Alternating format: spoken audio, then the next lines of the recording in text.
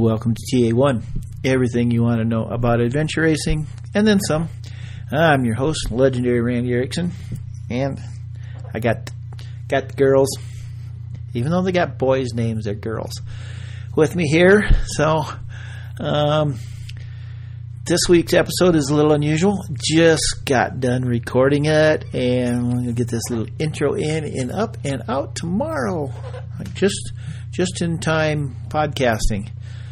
Joining the 20th century, 21st, 22nd, whatever. Anyway,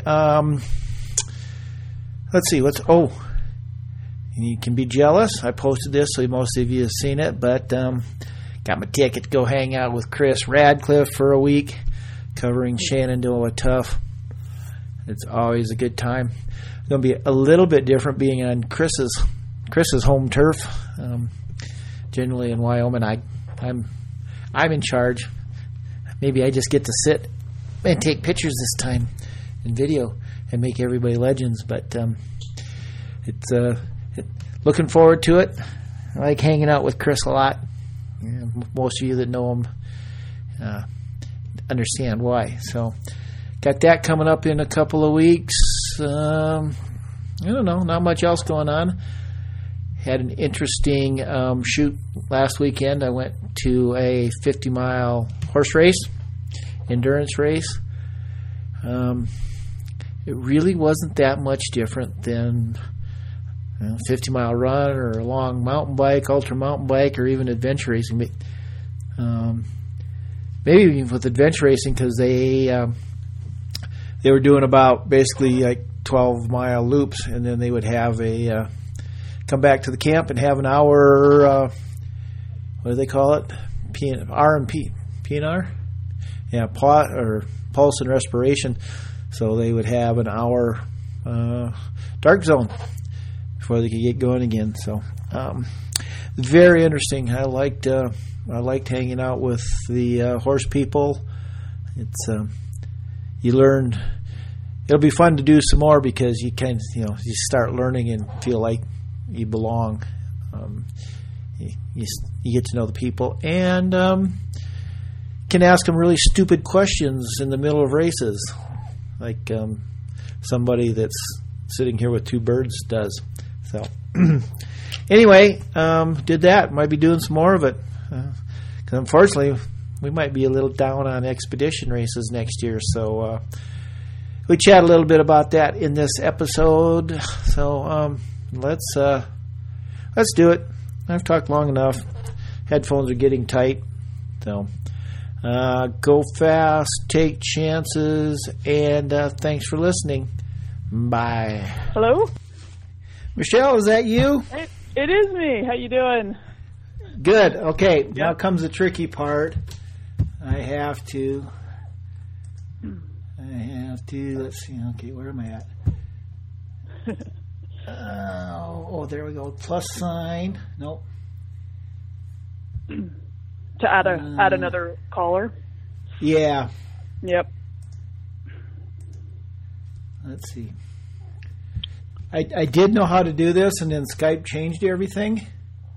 Oh, okay. And I've only done it once since then. Let's see this one maybe. No, not that one. I know it's not that hard. Let's see. Let's just try this.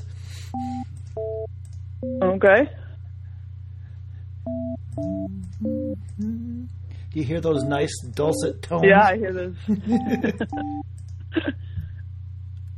No, I didn't do it. Okay. Oh, maybe the ad person. Oh, yeah, that'll work.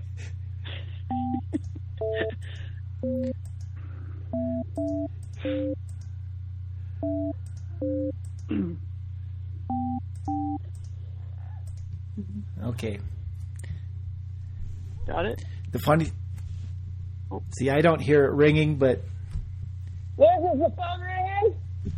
Are you there? What? Hello? Hello? Hello? Hello?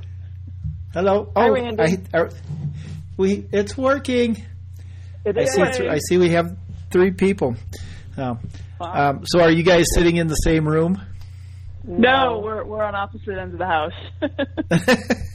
Yeah. So okay. Yeah. So if somebody says something, at least you got to drop the phone and run across the house to whack them, huh? Yeah, I'd have to actually run upstairs, I think. Okay. I'm not sure. Okay. Who am I talking to? Yeah, so my name is Michelle Fauché, and it's Fauché, not Fokker. Yep. Let everybody know that. And, yeah, I've been adventure racing for, since 2004, I think. Long time now. I run Adventure Addicts Racing when I'm not working and doing farm chores on the farm. And, yeah, that's... I like to ride my bike. Ride your bicycle. That's me. Okay. And who else we got? I'm Liz, also Fauché, and I am the other adventure addict. And I've been adventure racing for about 10 years. One of my first races was the first race that Adventure Addicts put on, and I met Michelle through adventure racing.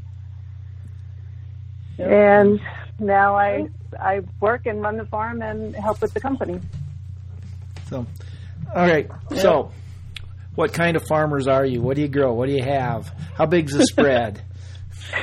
Oh, I'm gonna defer that question to Liz.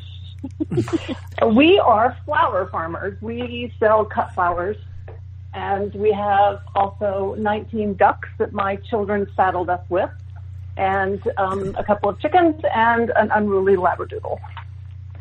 So, let's. Yep. I've never met flower farmers. How did you become flower farmers? I kind of like saying that. We fell in love with this house. It was the first day we were looking at a house in Charlottesville, and we fell in love with the house, and it happened to have 5 acres. And so we just sort of backed into it. And it has a lot of land, and flower farming is actually something that has a high percentage of profit per square foot. And Michelle's mother is also a flower farmer, so she's been very helpful. Yeah, I kind of grew up around it. So yeah. But it's definitely something that Liz leads the charge on, and she's awesome at it. So, yeah. So, obviously, can you grow all year round? What kind of flowers do you? You knew we weren't going to talk about adventure racing, right? Oh yeah, that's cool. Yeah. Yeah, we have a huge vegetable garden, but gosh, Liz, what have you? Yeah, she really does a lot of it hands-on. Yeah. We have a little bit of everything. We grow from March through October. Okay. So, and then is it, is it something where they all bloom at the same time and you got to get rid of them in a hurry, or do they kind of spread out and you have fresh flowers all the time? We try to have fresh flowers all the time. If you do it the other way, the first way, then you don't make a lot of money. Okay. You end up with a lot of rotten flowers. So we try and spread out through the entire year. Interesting. And then, obviously you sounded like a wholesaler. Then, could I have bought in your flowers? I don't think I've ever bought. No, I've bought Paulette flowers, but not very often. She'd rather have bike parts. But so did they go like around the nation?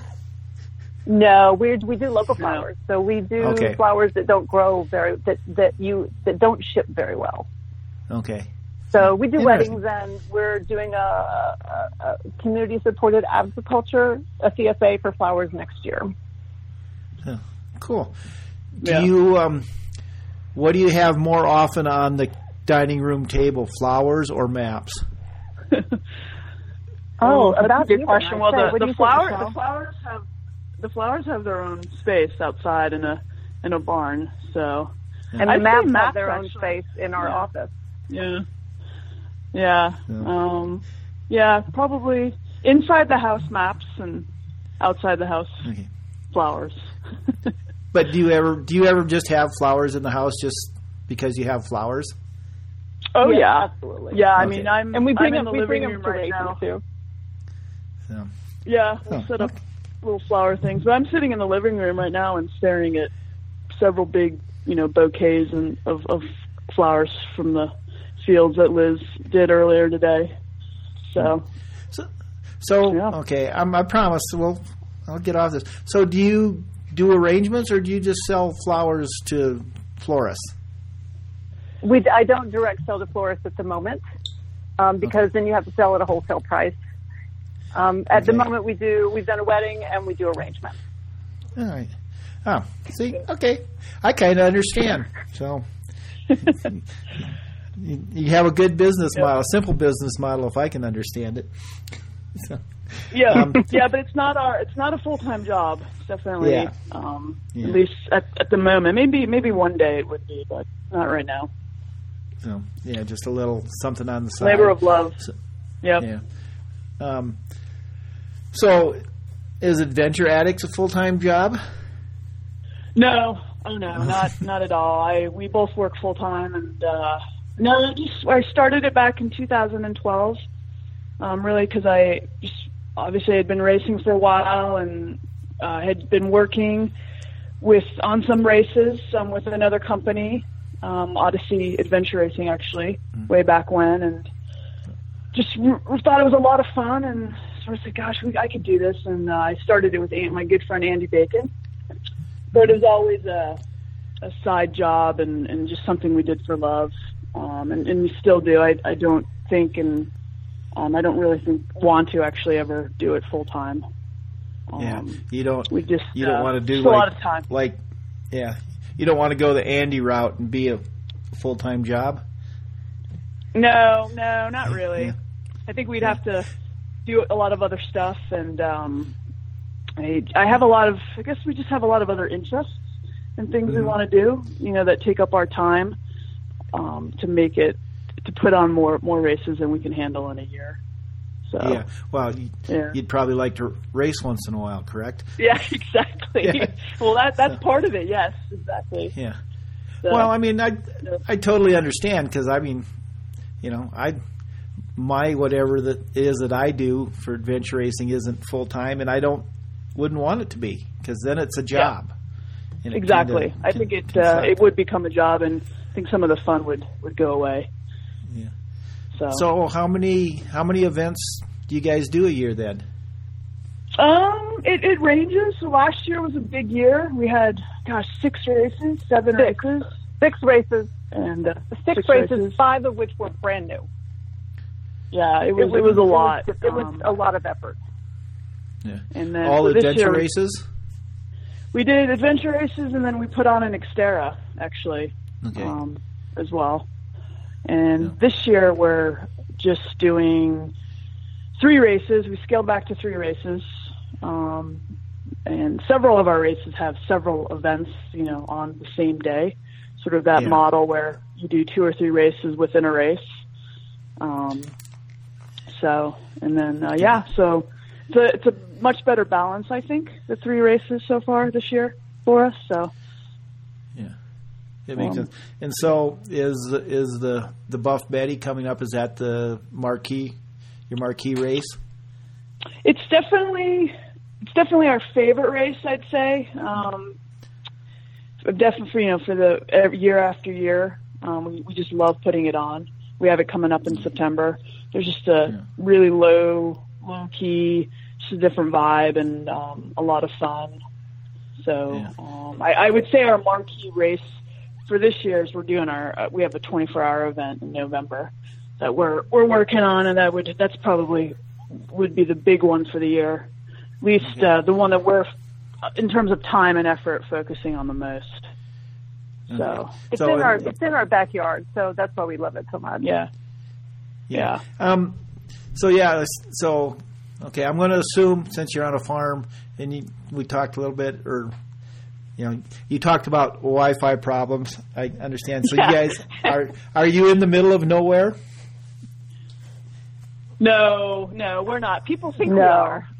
Okay. But we're not. We live about 20 minutes outside of Charlottesville, but yeah. We're 10 minutes not from bad. Target. Yeah. No. We're 10 minutes from Target, so I consider us not. Yeah. Well, and that's the way we are. We're 20 minutes outside of town, but it's like I can make it from the Chinese place home in the Chinese places on the other side of town, I can make it home in about 40 minutes if I have to. So Yeah. it's not too Yeah. bad. But it's definitely farmland out where we are. I mean, we have cows, in the backyard. Not our cows, someone else's cows. And constant, power outages all the time and things like that. So it feels like, sometimes it feels like we're isolated, but we really aren't. Yeah. So, so you talk about the race being in your backyard. It's not quite literally in your backyard, but pretty close. So the one in November we have, we could have a checkpoint at our house if I wanted to with the race course design. We're not going to, but it is our playground. I mean, we can ride out the door and be in the mountains in about 8 miles from our house. So there's just a lot of great terrain and land and trails and property all over the place that we never have to get in a car to go to. So it's pretty cool. Yeah, that's really nice. I always tell people I think I got hooked when Primal Quest was here in Badlands because there literally was a checkpoint 400 meters from our house. So yeah. But actually, I don't think you said, so I got to bring it up. The Buff Betty is a women's only race, correct? It is. Yeah, it's the only one in the country, and that we're aware of. That we're aware of. No one's said otherwise, so we're sticking with that claim. It started many years ago. Actually, another race company put it on, and it was actually the third adventure race I had ever done, way back in 2006, third or fourth, and. Several years later, the guy that put it on, he sort of went out of business, not putting on races. And when we started Adventuretics Racing, we basically took it over from him because I really loved the concept and just thought it was really unique and different. And so we've been putting it on ever since, once a year. And it is, all female, and it's just a lot of fun. We get a lot of guy volunteers. I have to say we never have a problem getting volunteers for this event because they come out in droves, all the husbands and the boyfriends and such. Well, that's cool. And is it like a lot of beginners, casual adventure racers? Do you get serious ones, or what's the mix? We get both. We get definitely the whole gamut. We have serious adventure racers who are doing it as a training day, who've done expedition links, who regularly do expedition links events, and we also have people who just want to spend a fun day in the woods with their friends. Yeah. Cool. Yeah, we find that we have I'd say, because we know year after year who does the race, and we recognize names, and I'd say about 50% of the racers, this is the one race they do a year, and that's it. And they just know about it. They're aware of the sport. They love to bike and paddle and hike, but they're not really interested in doing anything else. And they sort of save the date, and they really do it with their friends, and get everybody together and just have a lot of fun. Cool. So it's All right. Could I ask a sexist question? Whatever. Yeah. Do you think that women enjoy that more, just the day out with their friends, than men? Did the men get more competitive, or see? I said it was sexist, so did you? Kind of what I'm saying is that so. Okay. I think we get a wide range. Like, there are some hyper competitive women who like to adventure race, and that's fine. And there are some who just don't have the time to put into it, and so they come out and have a good time. I wouldn't want to make an overreaching statement on how they feel about it. But there are some seriously. I've done the Buff Betty. I am very competitive when I'm racing, and so. Yeah. Well, that's fine. I'm the one that's here to make general, overreaching, wild statements. So, But Yeah. I've learned doing this podcast, learning that if I ask really stupid questions, usually I can get a smart answer. So that works for me. I think that was a good answer. Good answer, Liz. It was. Yeah.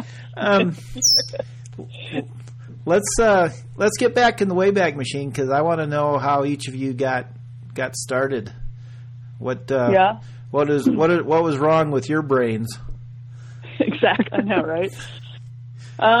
So I first heard about adventure racing through the Eco Challenge. You know, like so many people I seem to know out there. I'd watched it on TV and it's like, wow, that seems really cool. I want to do that one day. And I was just finishing up another playing at a very high level for most of my life, at a professional level, another sport, but not an endurance sport. I used to play tennis, and I was sort of winding down my tennis career and was looking for something else to feed my competitiveness and keep me fit and in shape, and decided that it was adventure racing. So I lived in the DC area at the time, and there was a pretty big community of adventure racing. Odyssey Adventure Racing was big back then. And I just, I Googled the sport, and they came up, Odyssey came up, and EX2 Adventures came up, and I signed up for a clinic and went out and bought a mountain bike. I'd never been on a mountain bike before. I'd never been trail running. I'd never been in a boat. Whole idea of mapping, compass navigation was completely foreign. But I did have I have an aunt who's a really big orienteer, and she huge. I mean, she goes all over the world and goes to the world championships, and I was just really into it. And she actually introduced me to orienteering. That sort of went into the adventure racing, all sort of at the same time, in the same year. And that's kind of how I first really dove into it, and sort of never looked back. Just fell in love with it. And I had the time. I was relatively young as well. I was, probably 24 or 25, and just really, really got addicted to it, which is really where the name of the Adventure Addicts Racing comes from. And along the way, I met Andy and people like Shane Hagerman and, guys like that, because we all lived in DC, and just started racing. And it's kind of how it all started. Well, it's interesting. So I have to digress for just a minute, but how did your aunt become so big in orienteering? That's not quite normal. Okay. It's a little, she's from upstate New York, and I think they have a really big orienteering community up there. It's really popular, particularly like ski orienteering. Mm-hmm. And I believe that she found out about it through a ski-o, because she was skiing and met some people. And she's a teacher. She's a mathematician. So the whole idea of, angles and triangulation and, all that stuff, being in the woods, she just loved and just really, really got into it. It's definitely, she still does it competitively, and she travels. And I think she was in New Zealand last year at one point doing stuff. So it's pretty cool. Yeah. Did she come out here to the Black Hills for Worlds, do you know? In 3 years ago, 4 years ago? She might have. Yeah, she might have. I know she's doing a lot of the Masters right now, the Masters orienteering, because she's up, she's, I don't know, probably my mom's age, actually. So, but she's amazing. Definitely sort of one of my role models as I was getting into the sport.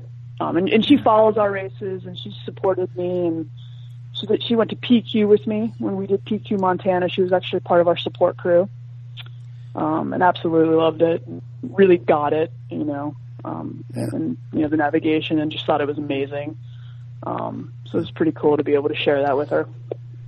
Do you think that influenced you in the early days, having somebody like that knew what you were doing and was able to encourage you? Oh yeah, absolutely. Yeah, definitely. She thought it was awesome that I was getting into it, and she would always say, "God, if I had this sport when I was your age, I would have loved this."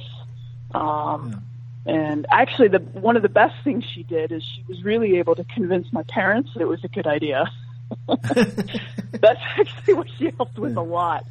And she would sort of calm my mom, particularly my mom, down, and she's having fun, and it's great. It's great stuff, and she's safe, and I think she really sort of got them to see that it was cool, and I really loved it, and things like that. So yeah, great. Cool aunts are wonderful. Yeah. Yeah. Yep. Yeah. So. Okay, Liz, I hope your stories is cool. You got a cool old aunt? Mine is very, very different. I had 3 kids in 5 years. This is a long time ago. They're all in their 20s now. And I needed to get back into shape, or to get into some sort of shape. And so I started running in the mornings before the kids got up with some moms in the neighborhood, and then sort of segued into triathlon, then tried a marathon, and then fell very hard in love with mountain biking. And that's what I did for, I think, 8 or 9 years, just exclusively. Endurance stuff, 24-hour races. Yeah. I did a stage race. I went to Poland, did MTBO. And then I got into adventure racing just because I was kind of getting bored with mountain biking. And then I've been doing that for, I don't know, 8, 9 years now. Yeah, that's so a little, I do understand the women. It is a little different, but I do understand for the buffetties who are coming out just because they want to have a fun day outside with their friends. Yeah. So, I mean, you got getting that serious into mountain biking. How did you make that transition from sort of sounds like a traditional mom with 3 kids to becoming a idiot mountain biker? So my friends thought I was clinically insane. They were certain of it. Yeah. It was just so amazing to be out there on my bike. There was always something new to do. And with three kids, it was kept me sane for a long time. Yeah, I can see. I can understand. Well, I got my idiot birds with here, so I can understand wanting to get out of the house. So at least I can lock these 2 up if I have to. But so what kind of progression did you guys do once you started adventure racing? The typical. Did either one of you do like a 6-day for your first race, or did you do the standard, 3 hours, 6, 12? Oh, Michelle. No, did. I did a. No, I think my first race was, I think, a 6 or 8 hour, 8-hour race, and then I did a couple small ones, but maybe my 3rd or 4th race was the Odyssey E-Fix, the Endorphin Fix, the 2-day. Back then it was a 2-day race, and I should probably not have been doing it, but I did, and loved it, and survived it. And then I think from there, I just did a lot of 24-hour races. I really loved the overnight going into the 24-hour. Definitely a lot more than the shorter races. And now I really love the expedition races are really what I really love and spend most of my time doing. And that took a while to get to up to enjoying the 3, 4, 5-day races. And then I did PQ, and gosh, probably within 2 years or a year and a half, I did PQ. And I don't think we were prepared and really had any business being there either at the time. Yeah. But we did. And it was awesome. It was an amazing experience. 9.5 days later, back when the races were 10 days. So I guess sort of all over the place, I suppose. Yeah. Do you kind of miss the 10-day race? If you maybe. No, I don't actually. Okay. I think I like. I think 4 days is great. Okay. It's the perfect number. You know, the untamed distance, 3.5 to 4 days untamed. I did Expedition Oregon earlier in the year, and that was sort of the perfect time where it's over quick enough that it doesn't go into that 5th, 6th day where I feel like it can drag on and things get dicey and you know, you sort of really start to deteriorate, at least for me anyway. I think 3.5 to 4 days is a good stopping point. So yeah, but you had to do that 10-day to at least get it out of your system. I had to do it to experience it. Absolutely. Yeah, for sure. But it's a lot. It's, you know, so much time. I mean, you know, it was almost a month, you know, right, a month out of my life for races that long. I think there's a reason there's not many of them anymore. It's a huge commitment. Really even more so than a standard expedition these days. So. Yeah. So Liz, how about you? What's been your progression? I was very scientific about it. When I decided to switch from mountain biking, I took classes in kayaking and I joined running groups and I had a training plan and I prefer shorter things. I did a lot of solo racing just because my schedule was kind of funky with the kids. So I ended up doing a 24-hour by myself, and I loved it, but sort of went more towards shorter races after that. Just lack of time, basically. Yeah. So where are you at now? Kind of what would your sweet spot be for a race? Oh, well, we're going to do an 8-hour at the end of this month. So at the end of next month. So that's going to be it. We did a 25K. We did a 25K run. We do a lot of other. We're doing a couple ultras together. A lot of sort of other things. You know, a lot of mountain bike races together, I'd say. We try to do one adventure race a year together. Okay. And it's coming up, and I think sort of going overnight into the 24-hour time frame, it's hard for me to get Liz to drag her along and take her with me to do one of those. So, yeah. Well, I mean, are you okay with that, or would you really like to do an expedition race? Make her do one with you. No, I don't. Okay. I don't think she would enjoy it at all. Okay. Well, that's fair. It's not something right? that appeals to me. Yeah, it's not something that really appeals to me. I think it's great that Michelle still loves to do them. She still does an expedition about one a year, and I think it's fabulous and more power to her. But I don't have the time to put into that kind of training.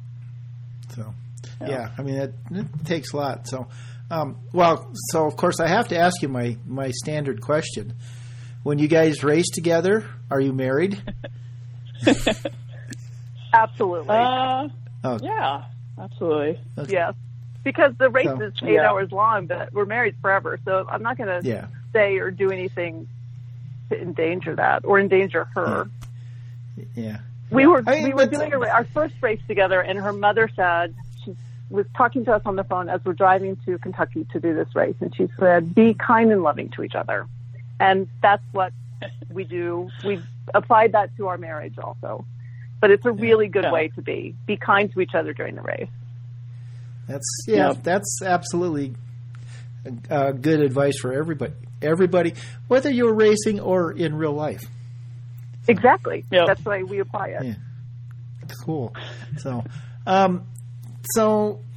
one of the things actually I want to talk to you guys with is, we're going to get boring now, is logistics. So and Untamed and actually I'd kind of like to what was your Untamed like? Because you're kind of on the other side of the equation. So what was your guys' role there, and how often did you get rained on? I've been telling people that we spent our summer vacation in a small windowless room in a police station, because that was our summer vacation. But it was so much fun. I had so much fun. The entire 4 or 5 days of Untamed was so great.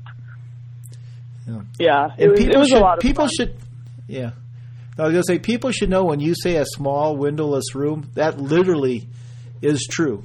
I stuck my head in there once. So yep. And no, it was great. It was the first time for me. Obviously, I've done on team several times, and it was really great. It was a great experience being on the other side, seeing it all happen. And as Liz said, it was a lot of work. You know, we may not have slept just as much as a lot of the racers over the course of the 4 or 5 days, but just fun. You know, fun to watch everybody. Really sort of be the eyes in the skies, 24 hours, and all the stuff going on. And I had a great time as well. Yeah. So, yeah. What was an average shift? If I'm sure there wasn't an average one, but what was it that you would be doing while you were sitting there? I brought this bag of stuff to do while I was there because I thought we would just be sitting, waiting for phone calls to come in every couple of hours. And I literally had a bag of things to do, and I never looked at it. It was constant. It was talking on the phone to people, sending texts out to various aid stations. It was dot watching on steroids.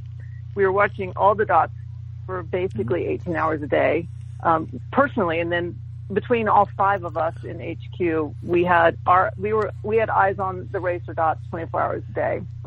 We were moving all the trucks around to make sure that everybody's gear needed to be where it was supposed to be. We were moving volunteers around.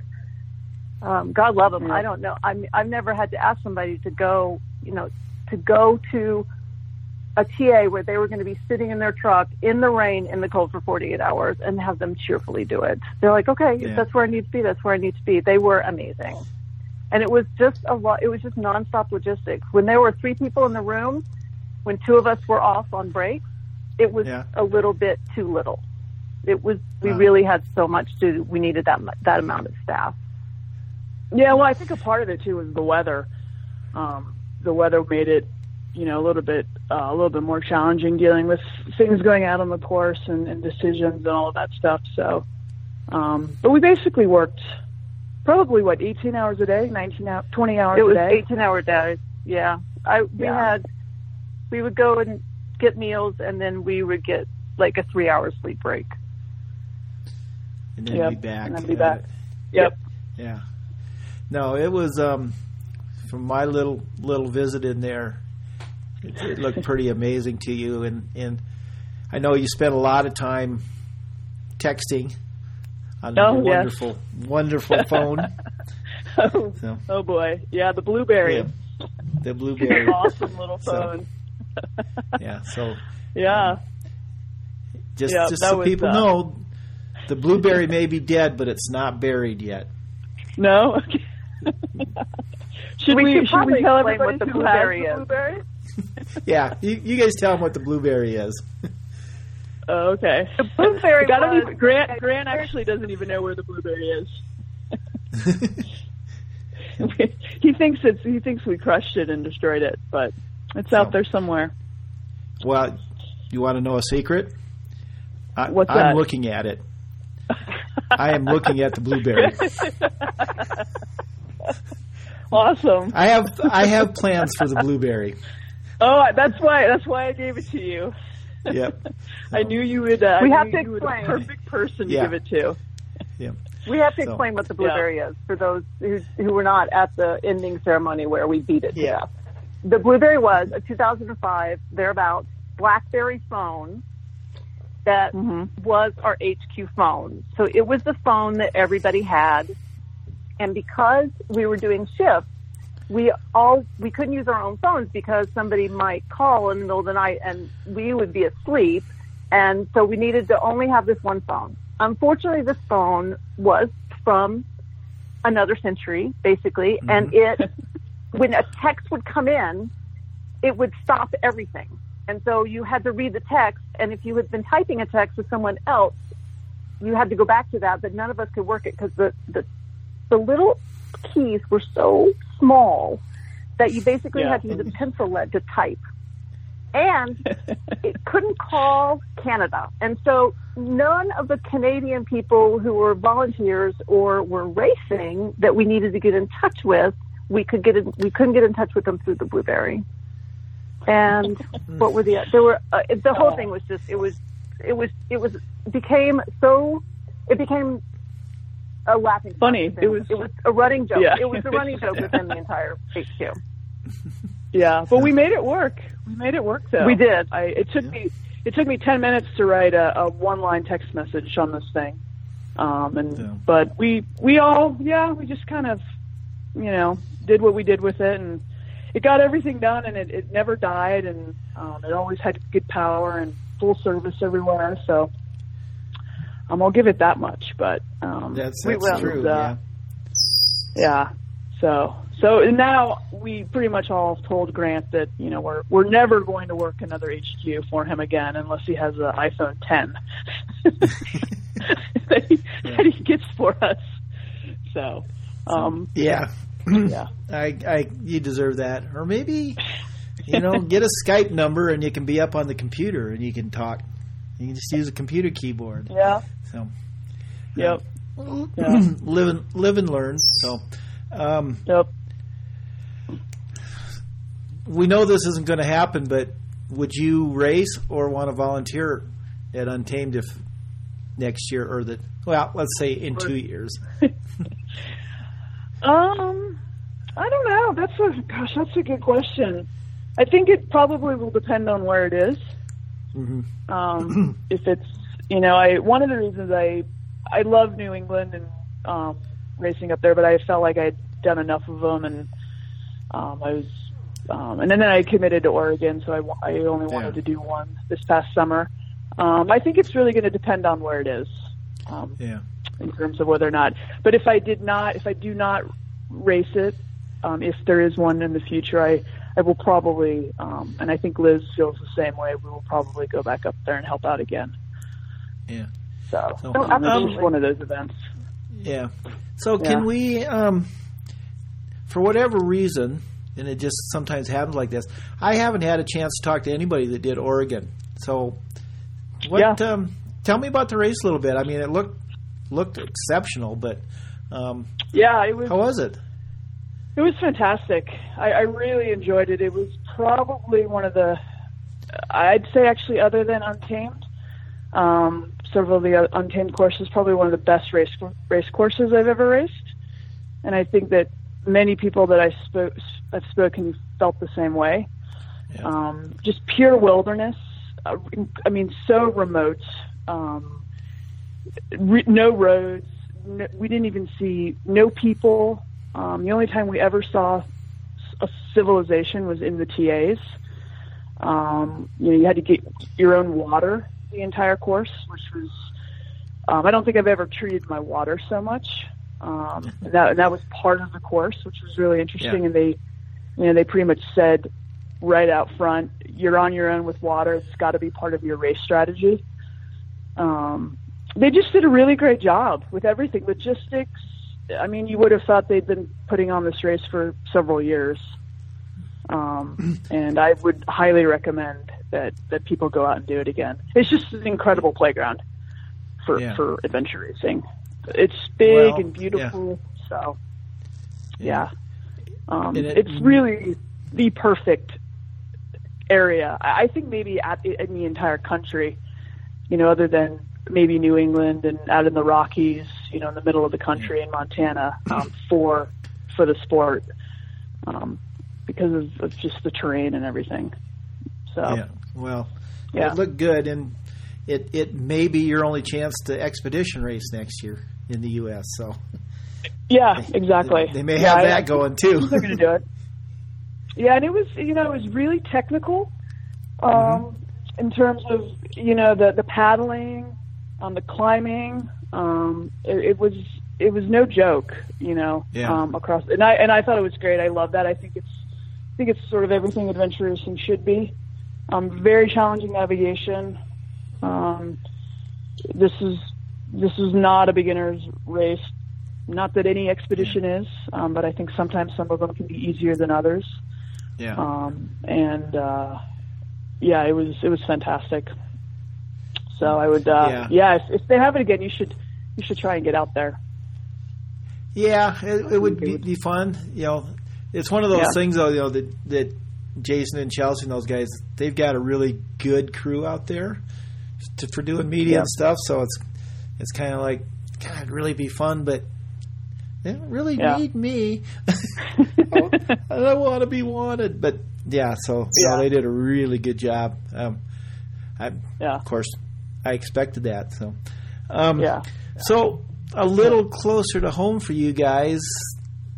Things kind of a few little different changes in the southeast there, and kind of all up and down. So, what do you think racing's going to look like next year? Adventure racing specifically on the East Coast. Yeah, I know. With Adventure Enablers not putting anything on, I think there's going to be. I think there's still going to be a lot of races. I think it's such a hotbed of adventure racing in the Mid-Atlantic. Yeah. Obviously, Philly, New England with NYRA. I think I don't know if there's necessarily going to be an expedition on the East Coast next year. We have some ideas and some thoughts, but I think it's going to take a year or two for us. Obviously C2C is happening again, I think, in Florida. Yep. But I think Rootstock and Gold and NYRA are still going to, from what I know anyway, going to be doing what they do. Yeah. But I think it's going to be, possibly that big expedition gap that, Adventure Enablers has with this year, and then some of their 24-hour races that won't be around, particularly in the spring. But I think there's still plenty of other stuff for everybody out there overall. Yeah. It'd be nice, be nice if somebody might want to, realizing there's a opening for an expedition race. Maybe somebody will step up. Who knows? But hey, it's not like we don't need it to survive. They're just, I think they're fun. Oh yeah. For me, I can't hardly justify going to a 24. But so it's so we'll figure something out. I can't not see everybody for a year. We'll see what happens. Maybe someone's out there's got something up their sleeve, and they just haven't said anything about it yet. I don't know. Yeah. It's still early. It's sort of early in next year's planning. So. Yep. But I don't know. I think what else do we have to talk about? Like I planned on anything, but so. I don't know. We talked about the blueberry. That was good. The blueberry. We talked about flowers.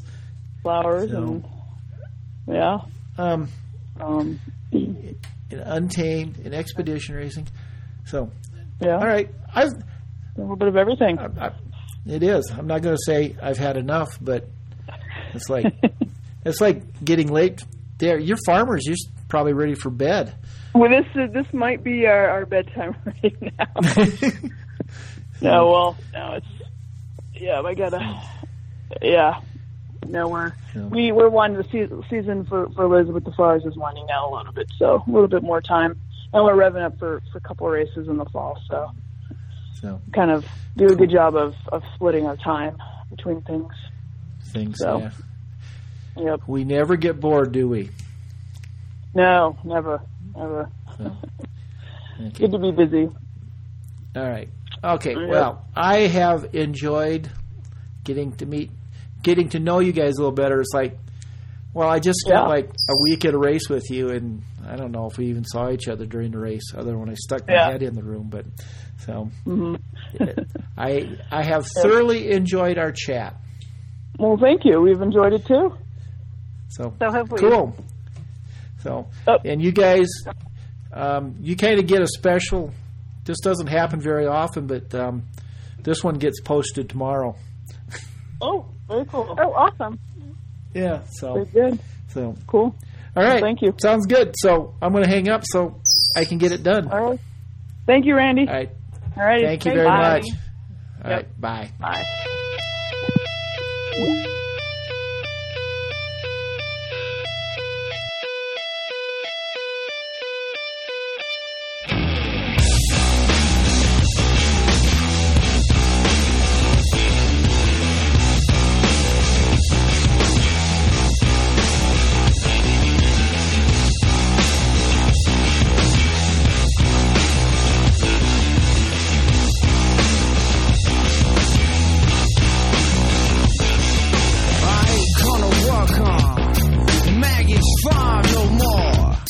No, I ain't gonna work on Maggie's farm no more. Well, I wake up in the morning, fold my hands and pray for rain. I got a head full of ideas that are driving me insane.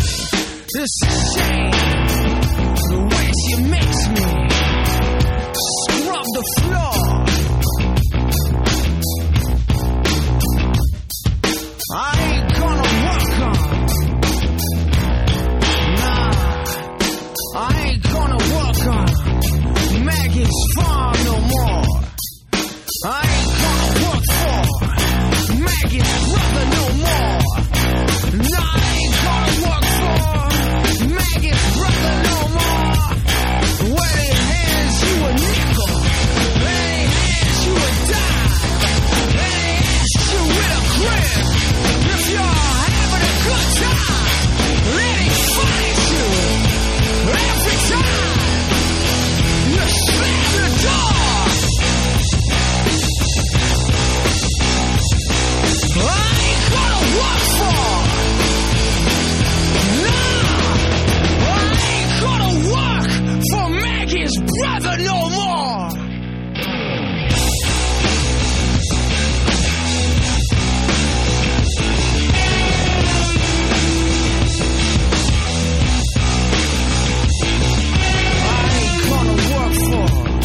Maggie's pa no more. No, I ain't gonna work for Maggie's pa no more. Well, he puts his cigar out in your face just for kicks.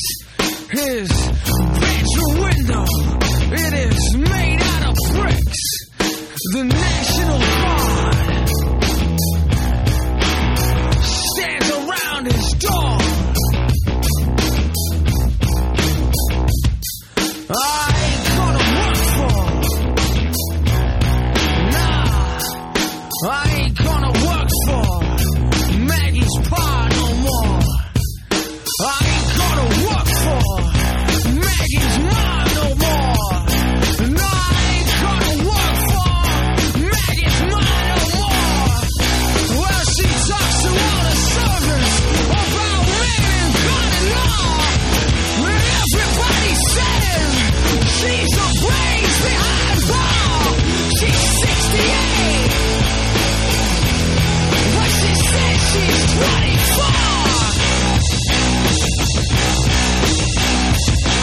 I ain't gonna work for. No, I ain't gonna work for Maggie's mom no more.